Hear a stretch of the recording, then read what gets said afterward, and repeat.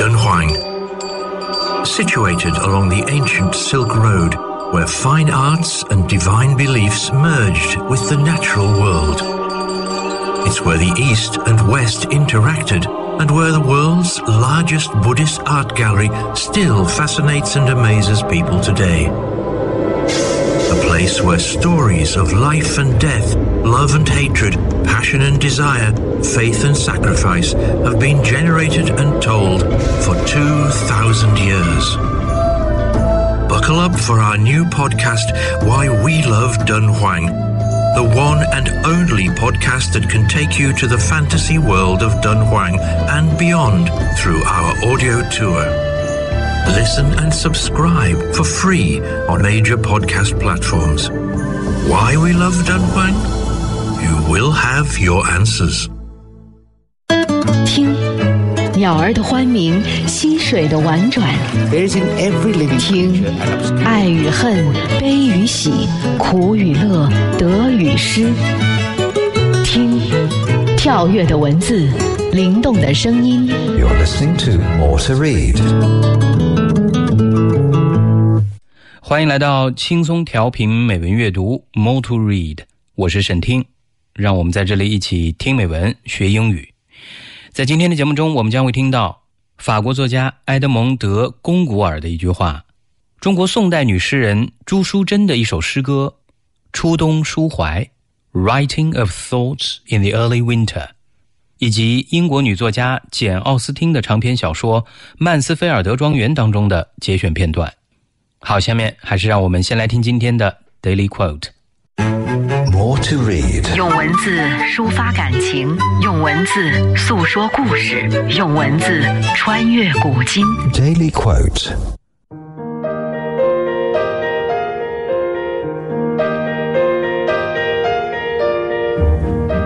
A poet is a man who puts up a ladder to a star and climbs it while playing a violin. Edmond de Goncourt。 诗人是这样的人，他架起通向星星的梯子，一边爬梯子一边拉提琴。埃德蒙德·龚古尔。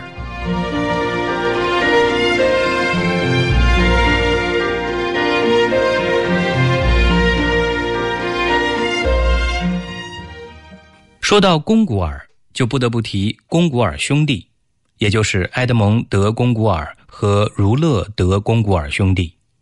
两兄弟从小爱好绘画和艺术，母亲去世后，他们于1849年定居巴黎，一起研究法国18世纪的历史，发表了18世纪的艺术等作品。从60年代起，他们合写小说，主要有夏尔·德马伊、热曼尼·拉瑟顿和马奈特·萨洛蒙等，内容大都是写女人的恶劣，主张文人独身，其中已见自然主义的端倪。儒勒自幼体弱，过早去世，埃德蒙十分悲痛，隔彼多年。后来他创作了《艾丽莎女郎》，怀念儒勒的桑加诺兄弟，以及格调高雅的拉福斯丹和谢利，以示自己和左拉的自然主义有所区别。龚古尔兄弟的另一重要文献是他们坚持写作数十年，多达22卷的日记。根据埃德蒙的遗嘱成立的龚古尔学院，每年颁发龚古尔文学奖，在法国有重要影响。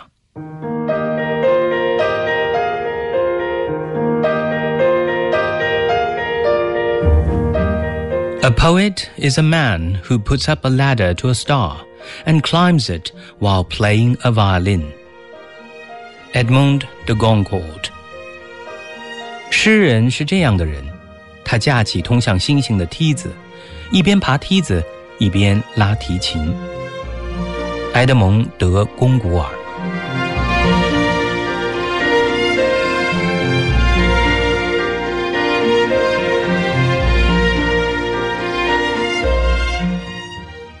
您正在收听的是轻松调频美文阅读 More to Read， 下面让我们一起来读诗。 More to Read。 闭上双眼，静静聆听，敞开心扉，慢慢品味。 Poem of the Day。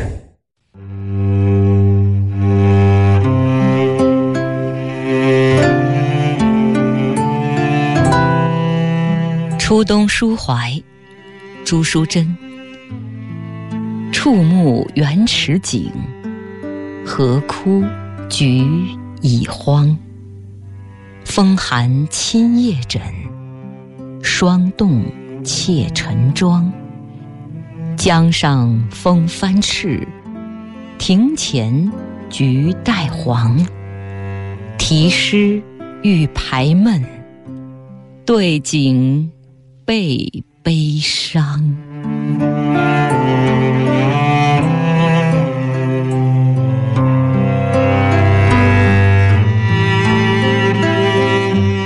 Writing of Thoughts in the Early Winter, Zhu Shujian. I catch sight of the scene in the garden pond, where lotus is withered and daisies dried. The chilly wind encroaches my night pillow, and the frost makes my dress up terrified. The wind on river rolls ahead in red. Tangerines before my court are yellow-dyed. I'm to dispel my woes by writing poems, but the same scene makes my sorrows multiplied.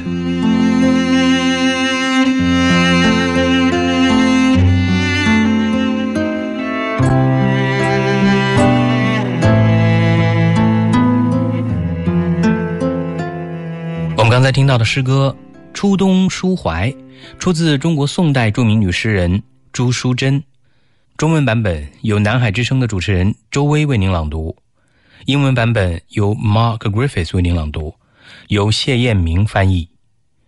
朱淑珍出生于约公元1135年，约1180年去世，号幽栖居士，宋代女诗人，也是唐宋以来留存作品最丰盛的女作家之一。南宋初年时在世，祖籍歙州，也就是今天的安徽歙县。四库全书中定其为浙中海宁人，一说浙江钱塘人及今天的浙江杭州人。他生于仕宦之家，夫为文法小吏，因志趣不合，夫妻不睦，终致其抑郁早逝。又传朱淑珍过世后，父母将其生前文稿付之一炬，其余生平皆不可考，素无定论。在我们今天读到的《初冬书怀》这首诗中，诗人面对冬日空凉远景，内心被触动。触目是枯荷荒菊，萧条简陋，如若被光阴侵夺，看过去倍觉荒芜。昨夜风寒侵枕，今朝晨霜披靡。他在这料峭的寒日当中，对生活变得迟疑，懒作晨妆。江边枫叶红似火，风吹过便赤浪翻滚。庭前亦是金黄菊果满树繁荣，原来是看过去丰盛的美，如今却是萧萧冷冷凄凄惨惨。本欲赋诗抒怀解忧，岂奈眼目所及是空洞，清悲更添浓稠。可以说朱淑珍的这首诗写得曲意阑珊，凉进了骨子。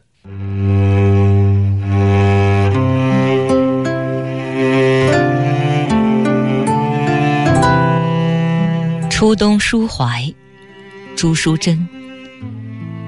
触目原池景，荷枯菊已荒。风寒侵夜枕，霜冻怯晨妆。江上风帆翅，庭前菊带黄。题诗欲排闷，对景倍悲伤。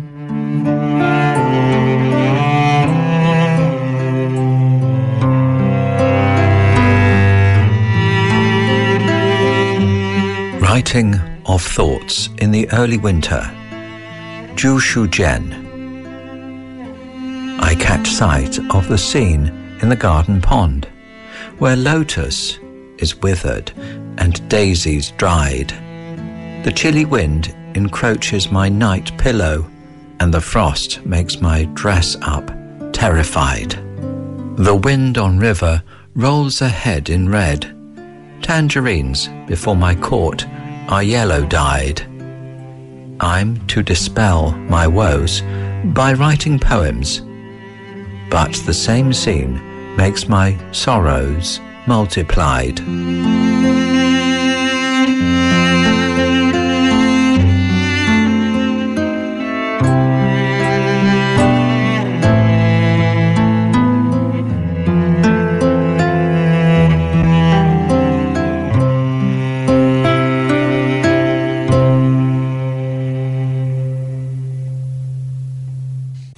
聆听鼓舞人心的演说，聆听抚慰伤痕的暖文，原野里现在萌动着生命，聆听延长纸短的家书。 You ask me in brief what satisfaction I get out of life. 聆听世界上最美的文字，就在轻松调频 Easy FM， 每个充满阳光的清晨。欢迎大家每天早晨6点半收听美文阅读，我是主持人沈听。 More to read. It's a great way to make your day.More to read. 文字的世界，用心聆听。 Beauty of words.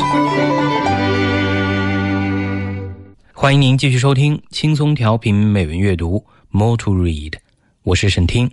下面让我们一起来感受 Beauty of words。 今天我要为大家选读英国女作家简·奥斯汀于1814年出版的长篇小说《曼斯菲尔德庄园》当中的节选片段。这部小说以男女青年的恋爱婚姻为题材，描写了陷入感情纠葛的几对青年男女。善良懂事的范妮由于家境穷困，从小被寄养在富裕的姨妈家。姨妈家的2个表姐虽然聪明美丽，但都高傲任性。幸亏表兄埃德蒙的亲切关怀，才使他在寄人篱下的生活中得到安慰和快乐。成年后的范妮也常随表姐表兄参加社交聚会。他们在牧师家里结识了风流倜傥的青年克劳福德和他的妹妹玛丽。埃德蒙对美丽机智的玛丽一见倾心，范妮的2个表姐则拼命追求克劳福德。未料克劳福德在逢场作戏后，发现自己真心喜欢的是范妮，而范妮深爱的却始终是温和真诚的埃德蒙。好，那么接下来我们就一起来读一下这部小说开篇当中的部分内容。中文版本由轻松调频的主持人念希为您朗读。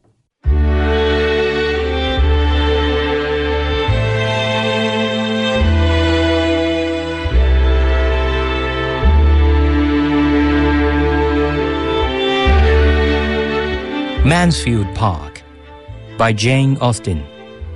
曼斯菲尔德庄园，简·奥斯汀。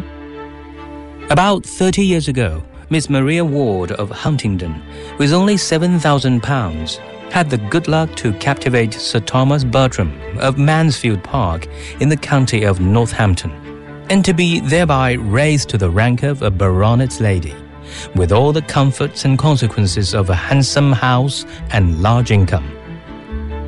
大约30年前，亨廷登的玛利亚·沃德小姐交了好运，仅凭7000英镑的陪嫁，就赢得了北安普顿郡曼斯菲尔德庄园托马斯·伯特伦爵士的倾心，一跃而成了准男爵夫人。既有漂亮的宅邸，又有大笔的进项，真是享不尽的荣华富贵。 All Huntingdon exclaimed on the greatness of the match. Her uncle, the lawyer himself, allowed her to be at least £3,000 short of any equitable claim to it. She had 2 sisters to be benefited by her elevation, and such of their acquaintance as thought Miss Ward and Miss Frances quite as handsome as Miss Maria did not scruple to predict their marrying with almost equal advantage. 亨廷登的人无不惊叹这门亲事攀得好，连他那位当律师的舅舅都说，他名下至少再加3000英镑才配嫁给这样的人家。他富贵起来，倒有2个姊妹好跟着沾光了。亲友中但凡觉得沃德小姐和弗朗西斯小姐长得像玛利亚小姐一样漂亮的，都毫不犹豫地预言，他们2人也会嫁给同样高贵的人家。 But there certainly are not so many men of large fortune in the world as there are pretty women to deserve them.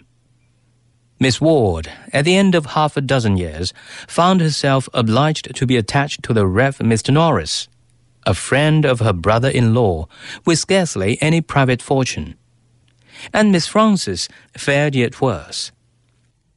然而天下有钱的男人肯定没有配嫁这种男人的漂亮女人来的那么多。沃德小姐蹉跎了5-6年，最后只好许身于她妹夫的一位朋友，几乎没有什么财产的诺里斯牧师。而弗朗西斯小姐的情况还要糟糕。Miss Ward's match, indeed, when it came to the point, was not contemptible. Sir Thomas being happily able to give his friend an income in the living of Mansfield, and Mr. and Mrs. Norris began their career of conjugal felicity with very little less than 1,000 a year. But Miss Frances married, in the common phrase, to disoblige her family, and by fixing on a lieutenant of marines, without education, fortune, or connections, did it very thoroughly. 说实在的，沃德小姐的婚事还真算不得寒碜。托马斯爵士欣然地让他的朋友做曼斯菲尔德的牧师，给他提供了一份俸禄，因此诺里斯夫妇每年有差不多1000英镑的进项，过上了甜蜜的伉俪生活。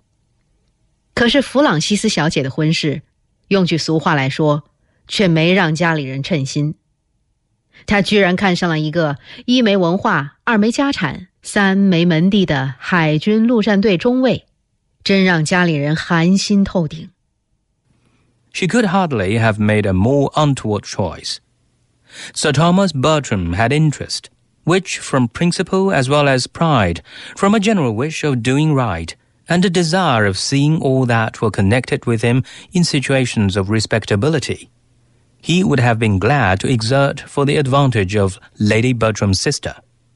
But her husband's profession was such as no interest could reach, and before he had time to devise any other method of assisting them, an absolute breach between the sisters had taken place. 她随便嫁个什么人都比嫁给这个人强。托马斯·伯特伦爵士出于自尊心和为人之道，本着从上而为的愿望，加上总希望和他沾亲带故的人境况体面些，因此很愿意利用自己的情面为伯特伦夫人的妹妹帮帮忙。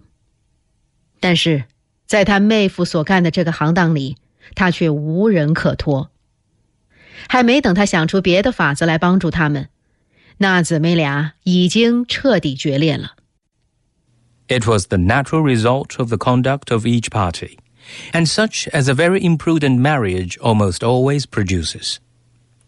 To save herself from useless remonstrance, Mrs. Price never wrote to her family on the subject to actually married. 这是双方行为的必然结果。但凡轻率的婚事，几乎总会带来这种后果。为了免得听些无益的劝诫，普莱斯太太在结婚之前从未给家里人写信谈论此事。Lady Bertram, who was a woman of very tranquil feelings and a temper remarkably easy and indolent, would have contented herself with merely giving up her sister and thinking no more of the matter.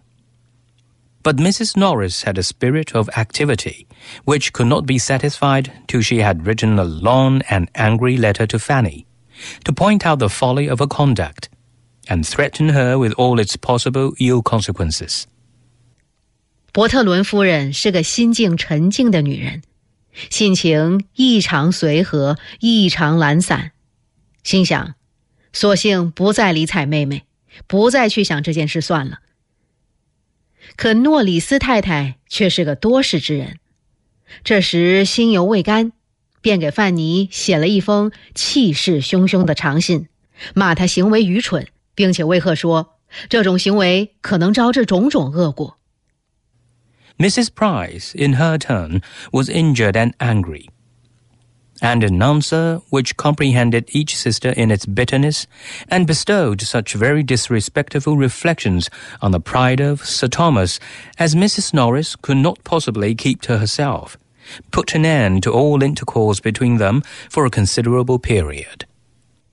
普莱斯太太给惹火了，在回信中把2个姐姐都痛骂了一顿，并出言不逊地对托马斯爵士的虚荣也奚落了一番。诺里斯太太看了这些内容，自然不会闷在心里不说，于是他们两家与普莱斯太太家多年没再有任何交往。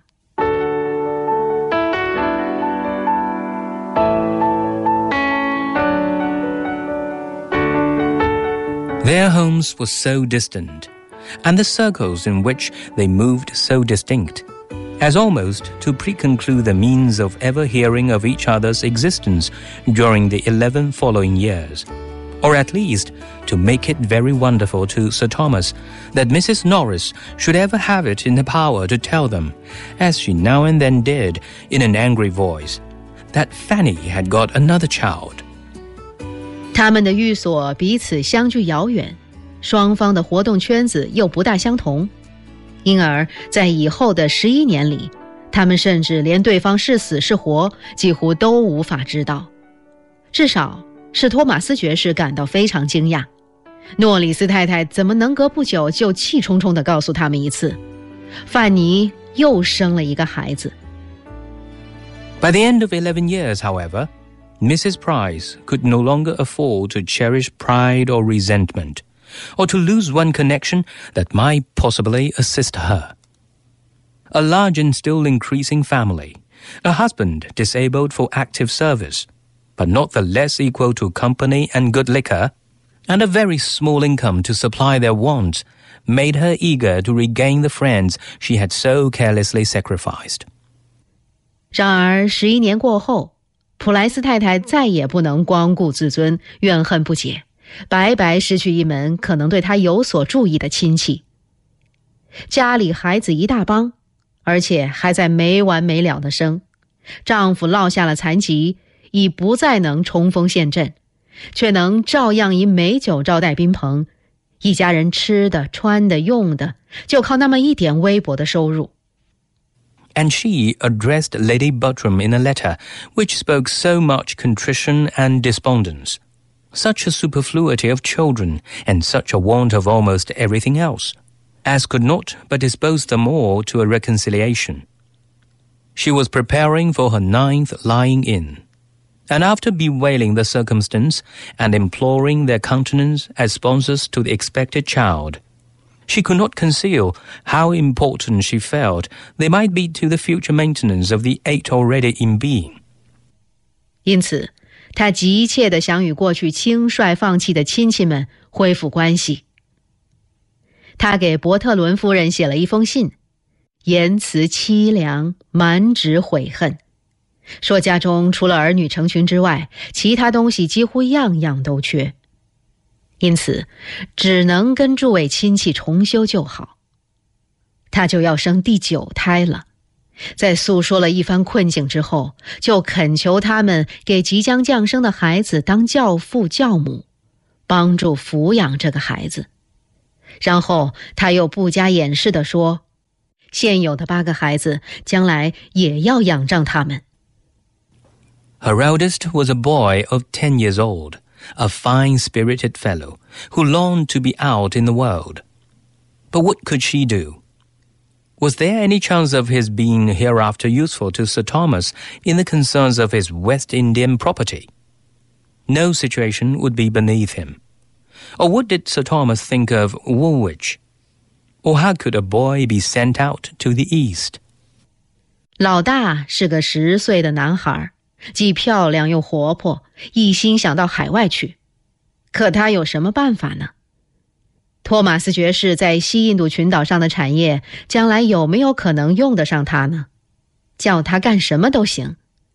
托马斯爵士觉得乌里奇陆军军官学校怎么样？还有，怎样把一个孩子送到东方去？ The letter was not unproductive.It re-established peace and kindness. Sir Thomas sent friendly advice and professions. Lady Buttram dispatched money and baby linen. And Mrs. Norris wrote the letters. 信没有白写，大家重归于好，又对他关心起来。托马斯爵士向他表示关切，替他出主意。伯特伦夫人给他寄钱和婴儿穿的衣服，诺里斯夫人则负责写信。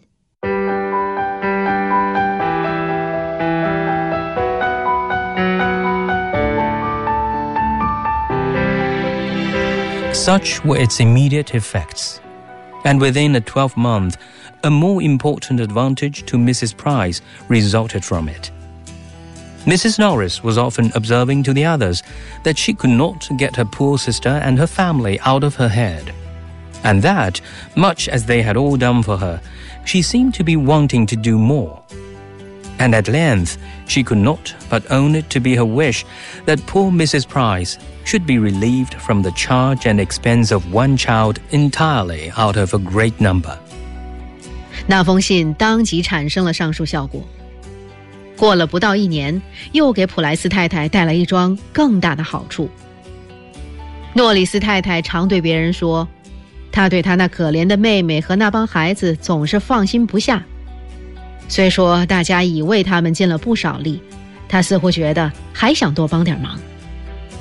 后来她终于说出，她想让普莱斯太太少负担一个孩子，从那一大群孩子当中挑出一个，完全交给他们抚养。What if they were among them to undertake the care of her eldest daughter, a girl now 9 years old, of an age to require more attention than her poor mother could possibly give? The trouble and expense of it to them would be nothing, compared with the benevolence of the action. Lady Bertram agreed with her instantly. I think we cannot do better, said she. Let us send for the child. 她的大姑娘已经9岁了，她那可怜的妈妈不可能使她得到应有的关照。我们来照管她怎么样？这肯定会给我们带来些麻烦，增加些开销，但相比起行善来，这算不了什么。伯特伦夫人当即表示赞同。我看这样做再好不过了，她说，我们把那孩子叫来吧。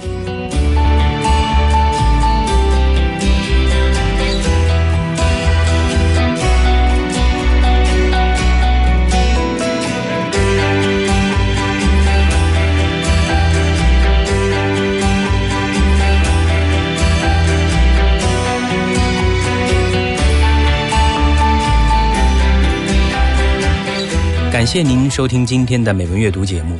您也可以通过云听 App 在线实时收听美文阅读以及轻松调频的其他节目，并随时聆听节目回放。今天的节目就到这儿了，我是沈听，我们明天见。